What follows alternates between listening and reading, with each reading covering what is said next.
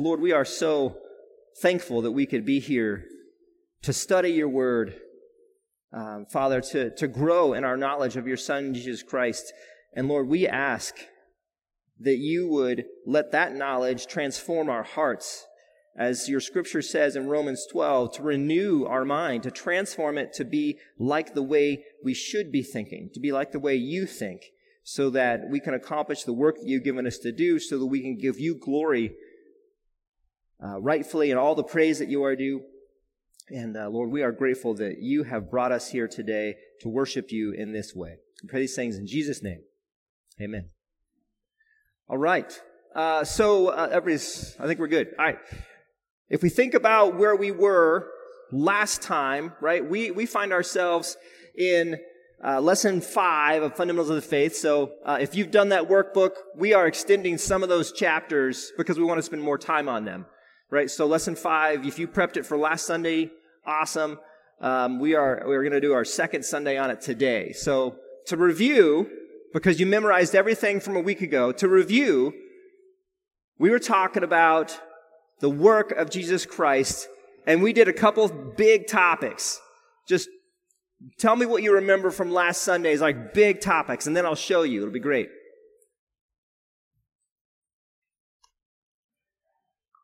Yes, right? Total depravity. Are we totally depraved as humanity? Is humanity totally depraved? Yes, we are. Which creates a need for the work of Christ. See? Crushed it. That's what we did. Man's need for the work of Christ and the work and the cost of it last Sunday. So we use that illustration of the black backdrop, which I handily have much behind me. We use that illustration to say, hey, we have to set this up, not only to illustrate the praise and glory of Christ, but to be honest about who we are and our need for a Savior. And then once we fully know that, then when you start putting the cost of Christ on that black backdrop, that diamond, that something better than diamonds, starts to shine more brightly and more brightly and more brightly as we saw his cost unfold and everything he went through. Crucifixion, unfair trials, unfair treatment. He's an innocent man. The innocent man. But yet he died on the cross for our sins, and he finished it. Yeah. Amen. He finished it. So today, as we keep going, we're going to get into then, as you see on the screen, the provision of Christ's work, meaning what did it provide for us? We're also going to cover the motivation of Christ's work, which is a hard lesson for us. You'll see, I'll tell you why in a minute. And then the resolution of his work and his continuation of his work. We're going to cover those three things, and then I'll wrap up our study of the work of Christ today. We have a memory verse that we've been working on. 1 Corinthians chapter 15, verse 3 to 4 is for this chapter. And I'll just go ahead and put on the slide. Right? And so we have that. So in my small group, we often just say it as we did last week. This is a giant chorus of voices working together to achieve a common goal, which is to say it out loud. Because the more we say Scripture out loud, the more it sticks in our hearts and our brains. So that's what we're going to do this morning. We're just going to say it out loud together, and it's going to be an awkward conducted chorus thing, but we're going to do it. So let's just go with me. So it's 1 Corinthians chapter 15, verses 3 and 4. For I delivered to you as of first importance what I also received, that Christ died for our sins according to the Scriptures, and that he was raised on the third day according to the Scriptures. Excellent. Y'all did awesome. Well done. That's how we do it. It works. So then let's go ahead and get started. Let's get in there. As we look into the provision of Christ's work, we're going to split it into two pieces. We're going to talk about the new man and what does that look like. And then we're also going to talk about how Jesus is the answer for all of man's problems towards salvation. So let's jump in. So as you look at our new condition as a human in Christ, there are multiple things that show up. We're reconciled to God. And one thing about this list that I love, it's past tense. It's done. It's complete, right? We're reconciled to God. Romans 5:10 says, "As for if while we were enemies, we were reconciled to God through the death of his son, much more, having been reconciled, we shall be saved by his life." This word reconcile means to restore to a place of favor, right? We were enemies with God. We looked at that last week, and that's done. We've now been restored, reconciled to God, to a place of favor, at peace with him. And not only are we at peace with him, but it gets better. We're justified before God. And this term justified means to show or prove to be right. It's a legal term, right? So in a court of law, you are declared right or wrong. We are declared righteous. In 1 Peter 3:18, it makes it very clear that we did nothing to make this declaration. "For Christ also died for sins once for all, the just for the unjust, so that he might bring us to God, having been put to death in the flesh, but made alive in the spirit." It's Christ that did it. We looked at that, the cost of his work. It's not us. All praise goes to him. Also in Romans 5, chapter 1, you see, "Therefore, having been justified by faith, we have peace with God through our Lord Jesus Christ." Again, not us. Justified through faith. Where did our faith come from? God gave it to us as a gift in Ephesians 2:8, right? It's not us.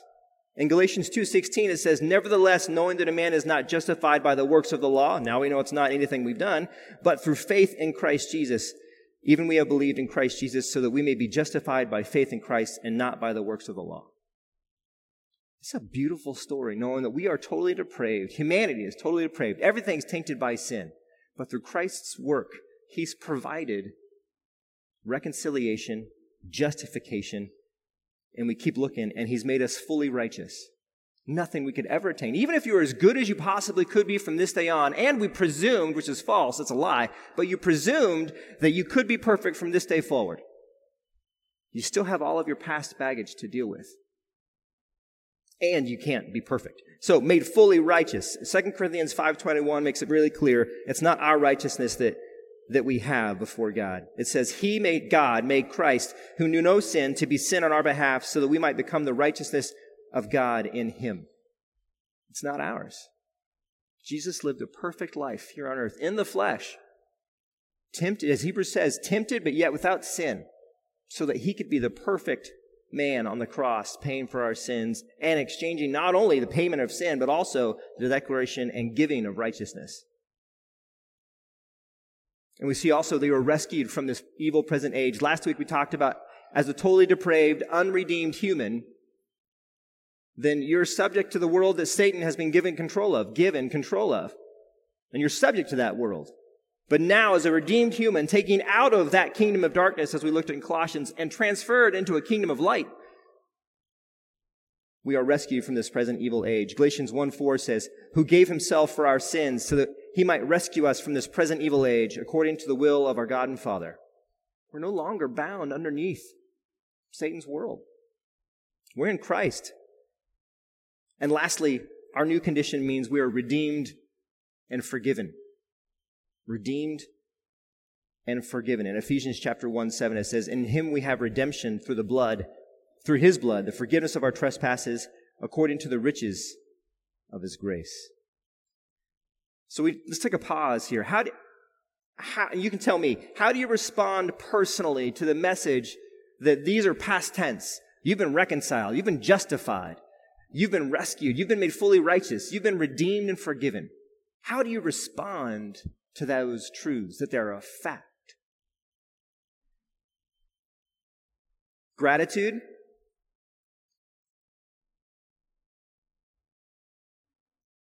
Say it. You're humbled? Yes. Joy.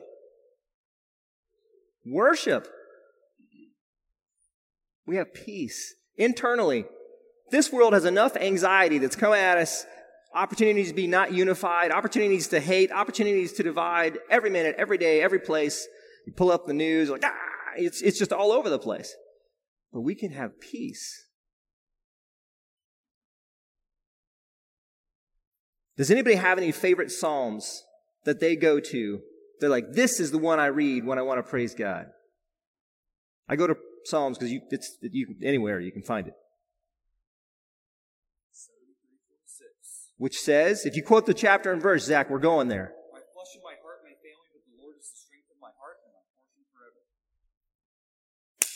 Nice. Nice. Exactly. 73:26. I wrote down a couple others that I looked at. It's like, these are, in my estimation, Psalms that caused me to praise the Lord. Psalm 9, Psalm 19. And then if you go into the 140 pluses, they just go back to back to back to back to back. 143, 147, 148. Go look at those. Go open the Psalter, and as you're feeling this, that is awesome that we have peace, joy, the ability to worship and praise the God of the universe in a state where He's not going to destroy us. No longer enemies, but adopted children, welcomed into the family as if you never did anything wrong, because Christ's righteousness is what He sees. That is something to praise God for. That is something to take us always to that space. The second aspect of the provisionary work of Christ is that He's the answer to all of our problems concerning salvation. So we did an exercise last week where we took Romans 3:10-12, and it proved to us our total depravity. So let's do an inverse exercise and go, hey, post-redemption, what does it look like? Post-redemption, where are we? The summary verse that you could always look at, Acts 4:12, and this encapsulates all of it, is salvation in no one else, for there is no other name under heaven that has been given among men by which we must be saved. There's not anywhere else to go. Only in the name of Christ, and His work and what He's done.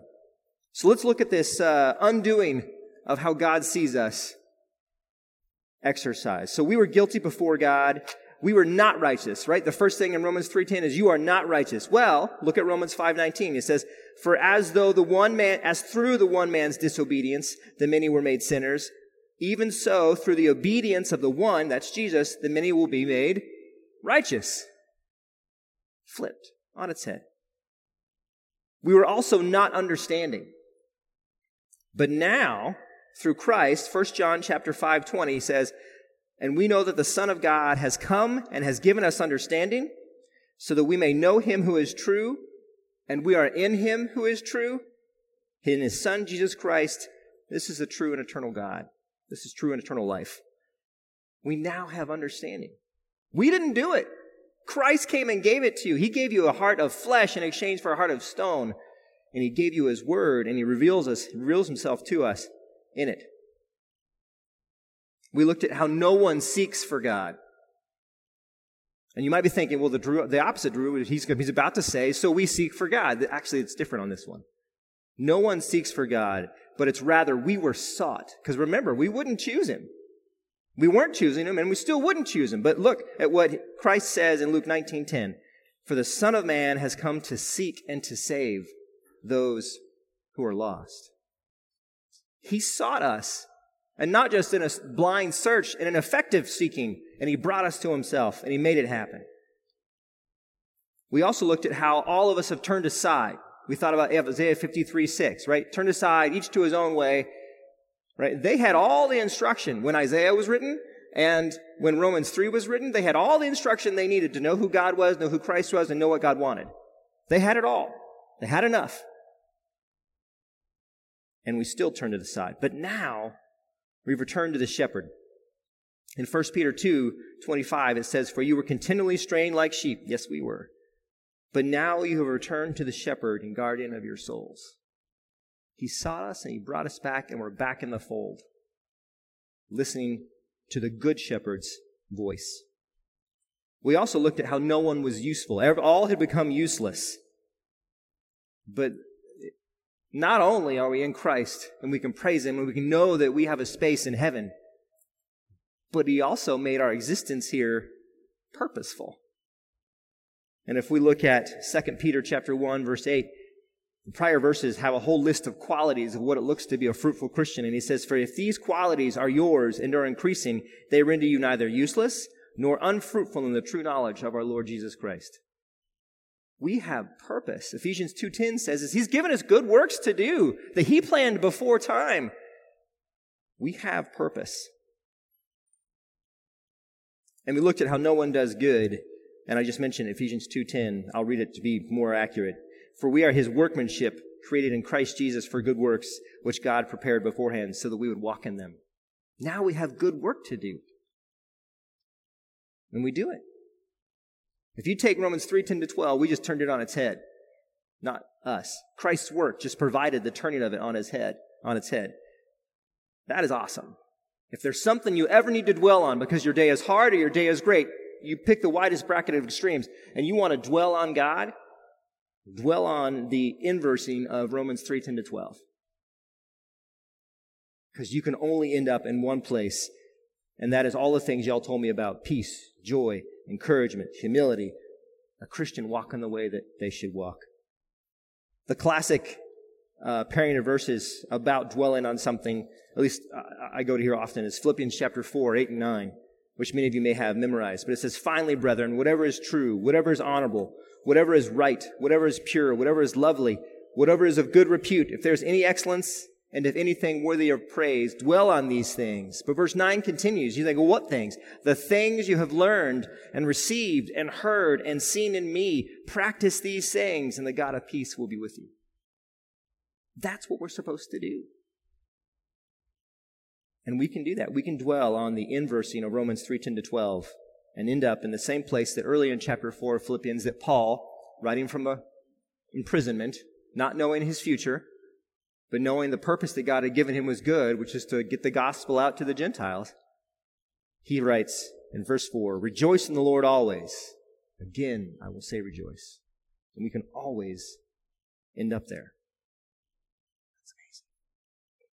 So that's the inversing of Romans 3:10-12, but it's not where the story stops as far as what has Christ provided us. Y'all can see it. We were enslaved to sin, and that is broken.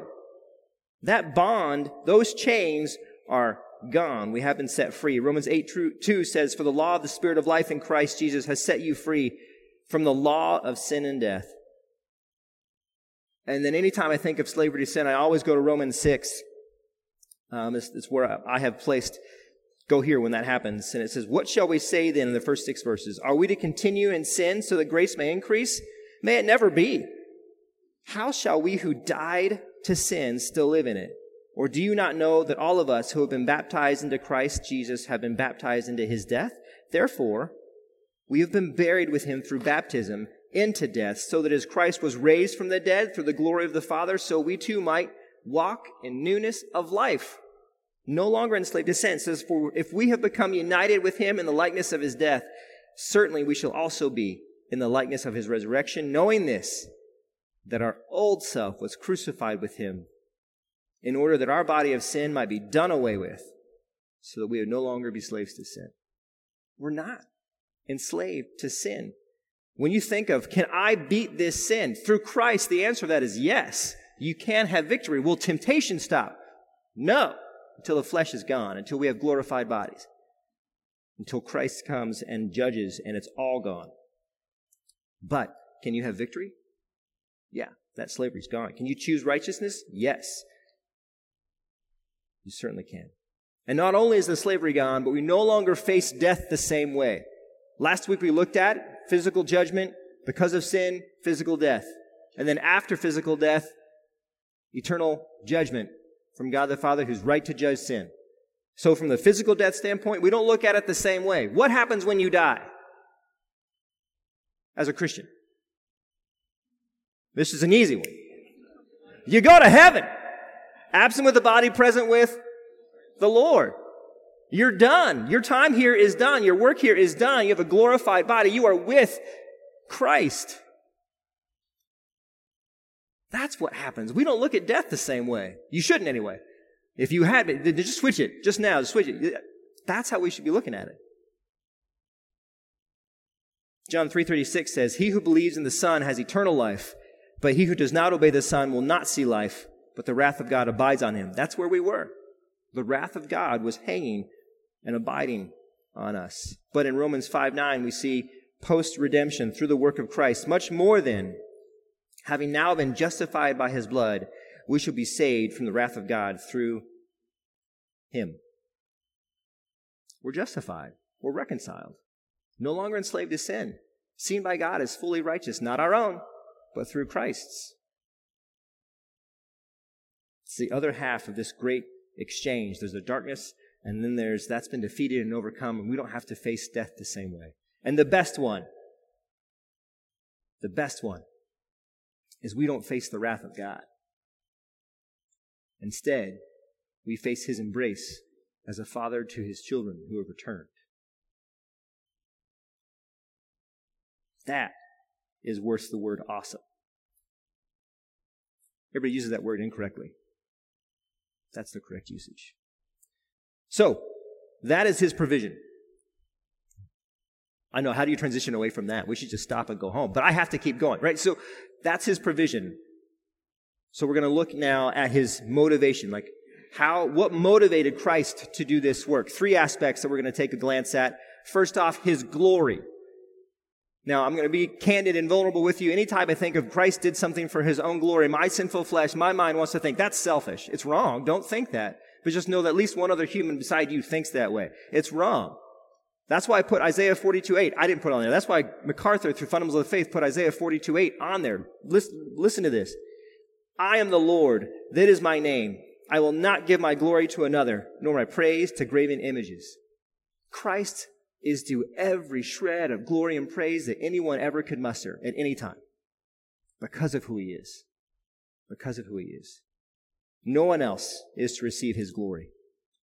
In 1 Peter chapter 1, verse 3, it says, Blessed be the God and Father of our Lord Jesus Christ, who according to his great mercy has caused us to be born again to a living hope through the resurrection of Jesus Christ from the dead. Peter is praising the Lord, praising God the Father, praising Christ the Son because of his great mercy of switching us from no hope to a living hope through Christ's work. It's not a selfish glory. He's worth it. He's due it because of who he is and what he's done. He also did it to fulfill Scripture. And in Luke chapter 24, verse 44, this is post-resurrection Christ talking to his apostles, talking to his followers, and he says to them, These are my words which I spoke to you while I was still with you, that all things which are written about me in the law of Moses and the prophets and the Psalms must be fulfilled. Throughout time, God has made promises. He has made predictions, and he had to fulfill them. Christ came to fulfill them, and he did. And the one that we feel the best about, potentially, is because he loves us. There's a very common verse in the parentheses, John 3:16. For God so loved the world that he gave his only begotten Son, that whoever believes in him shall not perish, but have eternal life. His love is expansive enough that when he saw the world, the atonement of Christ pays for all that would come to him in redemption and belief. Repentance and belief. And then in Romans 5:8 it says, But God demonstrates his own love toward us in that while we were yet sinners, Christ died for us. That's how much he loves his people. That's how he loves his creation. Is to go through all that we have studied to provide salvation. All that it cost him. His motivation for his work to substitutionally atone for us and to redeem his people is an example that we can follow, even as we apply this to our own lives. Right? Christ came and did this because of who he is and for his own glory. You can translate that to our lives. Like when we do work as a believer, are we doing it for the praise of God? Are we doing it just like he said in the Sermon on the Mount, so that others would see your works and glorify your Father who is in heaven? Is that our motivation? That's why I do. That's why I get up. That's why I go to the things. That's why I try to obey God, is because it's for his glory, for what he has done. You can look at the second one, which is to fulfill Scripture. Is the reason you do things to be obedient to Scripture? Is that our motivation? We can translate his motivation to us. It's for his glory. It's to obey his word. And it's to love his people. That's why we should work. That's why we should do the purposeful things that he's given us to do. We can copy his motivation. So ask yourself, is that my motivation in all that I do? And anytime you feel yourself doing stuff because it's not those motivations, stop, confess, repent, pray, and get back on the track of being motivated for Christ's glory, to fulfill his scriptures, not fulfill, to obey his scriptures, and to love the people he's put around you. So that's his motivation. We can apply those things to our lives too. But we can look at his final aspect, which is the resolution of his work and the continuation of his work. So in the resolution camp of his work, the resurrection conquered death. It showed it could be beaten, and it was beaten, and it has been beaten. In Romans chapter 1, verse 4, it says, "Who has declared the Son of God with power by the resurrection from the dead, according to the Spirit of holiness, Jesus Christ our Lord?" And in 2 Timothy 1:10, it says, "But now has been revealed by the appearing of our Savior Christ Jesus, who abolished death and brought life and immortality to light through the gospel." Death is done. It's been beaten. It no longer holds any sway over us. As soon as God brings our time here on earth to an end, like we talked about earlier, we're immediately present with the Father. But Christ's resurrection, the resolving of this problem of dealing with sin, also achieved his exaltation. He said on the cross, "It is finished," and he died. We looked at 1 Corinthians 15:4. It says, "And he was buried, and he was raised according to the Scriptures." His raising accomplished his exaltation. Hebrews chapter 1, verse 3 says, "He is the radiance of his glory and the exact representation of his nature, and upholds all things by the word of his power. And when he had made purification of his sins," when he had made purification of sins, he sat down at the right hand of the Majesty on high. Where did he sit down? The right hand of the Father, the exalted place.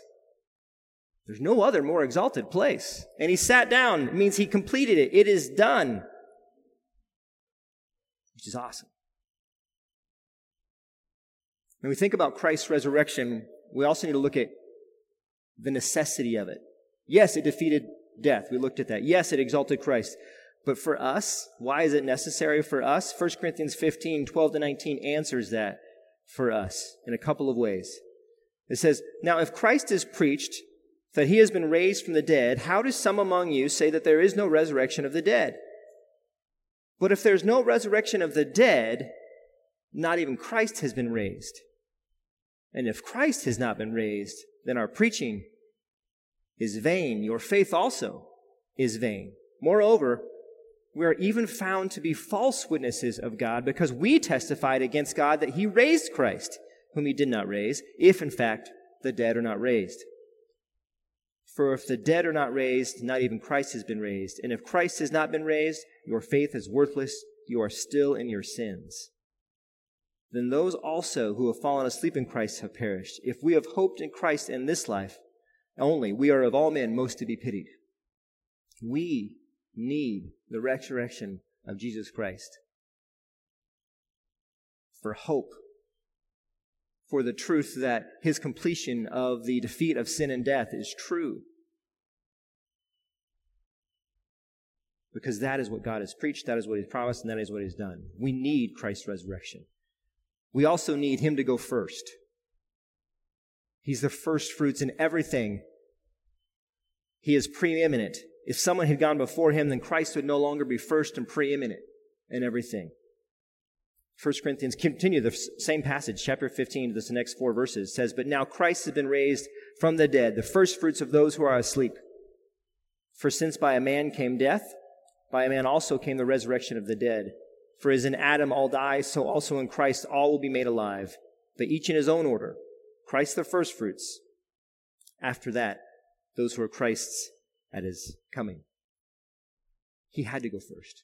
If he didn't go first, he wouldn't be preeminent in everything. His glory would have been tarnished, and he would no longer be the God of the universe that we know him to be. And he did go first. Another reason we have hope beyond him completing all of these things in the resolution of our problem of sin is that he's still continuing to work on our behalf. So let's look at that. His intercession and his mediation. So when you think of, look at, well, if you want to turn to it, or I'll read it, Hebrews chapter 7, verse 25. It says, "Therefore he is able also to save forever those who draw near to God through him, since he always lives to make intercession for them." He always lives to make intercession for them. So we have to define intercession so you know what he's doing. According to Oxford's dictionary, it's the action of intervening. I love it when it does that, on behalf of another. When it says the word and it says the act of the word, like that's a helpful definition.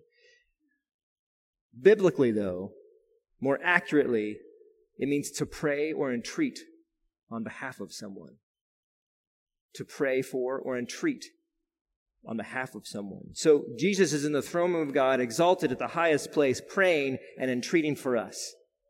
That is something that should give us hope. That is something that should give us hope. He's also the only mediator between God and man. He's the only one that could do that. He's the only one that could do that. 1 Timothy chapter 2, verse 5 says, "For there is one God and one mediator also between God and men, the man Christ Jesus." He's fully God, which gives him the right to be there. He's fully perfect man, which gives him the right to be there. He's the only one that could do that and mediate on our behalf to reconcile or restore harmony between two different parties, us and God. He's the only one that could do that. And then John chapter 17, verses 9 to 24. John is the high priestly prayer. This is Jesus talking to God for our benefit. But if you wanted to see an example of intercession of what Christ does for us on our behalf, we'll see a few things of how he does that in this section. John chapter 17, verse 9 to 24. It's a longer stint, I know, so read with me. Jesus says, "I ask on their behalf. I do not ask on behalf of the world, but of those whom you have given me, for they are yours. And all things that are mine are yours, and yours are mine. And I have been glorified in them. I'm no longer in the world, and yet they themselves are in the world, and I come to you. Holy Father, keep them in your name, the name which you have given me, that they may be one, even as we are. While I was with them, I was keeping them in your name, which you have given me, and I guarded them, and not one of them perished, but the son of perdition, so that the scripture will be fulfilled. But now I come to you, and these things I speak in the world, so that they may have my joy made full in themselves. I have given them your word, and the world has hated them, because they are not of the world, even as I am not of the world. I do not ask you to take them out of the world, but to keep them from the evil one. They are not of the world, even as I am not of the world. Sanctify them in the truth. Your word is truth. As you sent me into the world, I also have sent them into the world. For their sakes I sanctify myself, that they themselves also may be sanctified in truth. I do not ask on behalf of these alone, but for those also who believe in me through their word, that they may all be one, even as you, Father, are in me and I in you, that they also may be in us, that the world may believe that you sent me. The glory which you have given me I have given to them, that they may be one just as we are one, I and them and you and me, that they may be perfected in unity, so that the world may know that you sent me and loved them even as you have loved me. Father, I desire that they also, whom you have given me, be with me where I am, so that they may see my glory which you were given me, which you have given me, for you loved me before the foundation of the world. I don't know if you were counting, but because I got to do this multiple times, I have been counting how many things that Jesus intercedes for us on behalf. Last night I was at 8. This morning I'm at 9. And you could probably argue for a 10th thing that Christ is interceding for us, asking, entreating, praying for us. He's asking us to be kept in his name, that we might be one, unified, that our joy would be made full like his joy, that he'd keep us from the evil one, that he'd sanctify us in truth, that he'd complete all future believers in unity, and we'd be with him where he is. That is what he is doing on our behalf in the throne room of God as our intercessor. The application question, is that how I pray and intercede and entreat God for people that I love, care about, and know? To really go look at it. Just read John chapter 17. It's like, do I pray like that about the people that I care about? That's super convicting to me. I know that the answer to that is no. I have room to grow. And then this last aspect that we can look at is Christ as creator. We mentioned it just in the John chapter 17 reading, but you can also look at John chapter 14, verse 3. He says, "If I go and prepare a place for you, I will come again and receive you to myself, that where I am, there you may be also." He's making a place for us. And he wants us to be there with him. That alone is worth just dwelling on for a few, millennia. He's working to bring us home to him, and he's making a home for us. There's so much.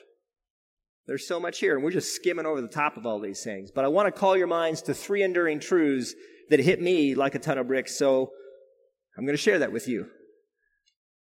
We called this out earlier as one of our responses to studying the work of Christ, and that's to praise Him, right? That's to praise Him. In 1865, Elvina M. Hall wrote the hymn, "Jesus Paid It All." And I was familiar by memory with the chorus, right? All to Him I owe. And so I was, okay, got it. Washed white as snow through the blood of the Lamb. But when I looked at the hymn and I looked at the 5 verses and the preceding to the chorus part, I want to share this with you because it does in one hymn what we've done in 2 weeks. Verse 1, I hear the Savior say, thy strength indeed is small. Child of weakness, watch and pray. Find in me thine all in all. Talks about where we were. He's brought us. We're weak. We're broken. Verse 2, Lord, now indeed I find thy power, and thine alone can change the leper's spots and melt the heart of stone. Only Christ can do that. Verse 3, for nothing good have I, whereby thy grace to claim. I'll wash my garments white in the blood of Calvary's Lamb. Our personal works of the law, that doesn't get us anything. It's only through Christ's blood. Verse 4, and now complete in Him my robe, His righteousness. I'll rejoice with all my might. I am now divinely blessed. His robe is our righteousness. He's given it to us. And then verse 5, it says, and when before the throne I stand in Him complete, Jesus died my soul to save, my lips shall still repeat. The chorus, Jesus paid it all to Him I owe. Sin had left a crimson stain. He washed it white as snow. That's an old hymn, but it crushes, in an accurate sense, current vernacular, what we should be thinking about all the time as far as the work of Jesus Christ in saving us. So secondly, ask yourself, not only am I praising Christ, but we talked about it earlier, when I think about the motivation behind my work, is it for His glory? Is it because I'm trying to be obedient to Scripture? And is it because I'm trying to love the people that He's put around me? Is that my motivation? And then lastly, I want you to take comfort and courage and confidence in the fact that Christ intercedes for us, and He is our mediator between man and God. And He's completed that work. Be courageous. Be confident. Be comfortable. Take comfort in that. Let's go ahead and pray. Lord, we have flown over core truths of who You are. And in our skimming of the surface, Lord, I pray that You would be glorified. I pray that You would receive all of the glory that we can muster because our hearts and minds are impacted by the truth of Your word, by the truth that humanity is totally depraved, everything tainted. Everything is useless, and no one's righteous, and no one seeks after You, and no one does good. Not even one. But because of Your love for Your creation, You sent Your Son, Jesus Christ, to be the payment of sin and to fully satisfy that so that You would be just and the justifier, and also to give us His perfect righteousness so that we can stand before You as accepted. Lord, we give You praise. Lord, as we go to worship, let these truths echo into our worship into the next hour. Lord, let them echo into the next minutes and hours and days and weeks of our lives so that we would always walk before You for Your glory, obedient to Your Scripture, and living that out and loving those around us. We pray these things in Jesus' name. Amen.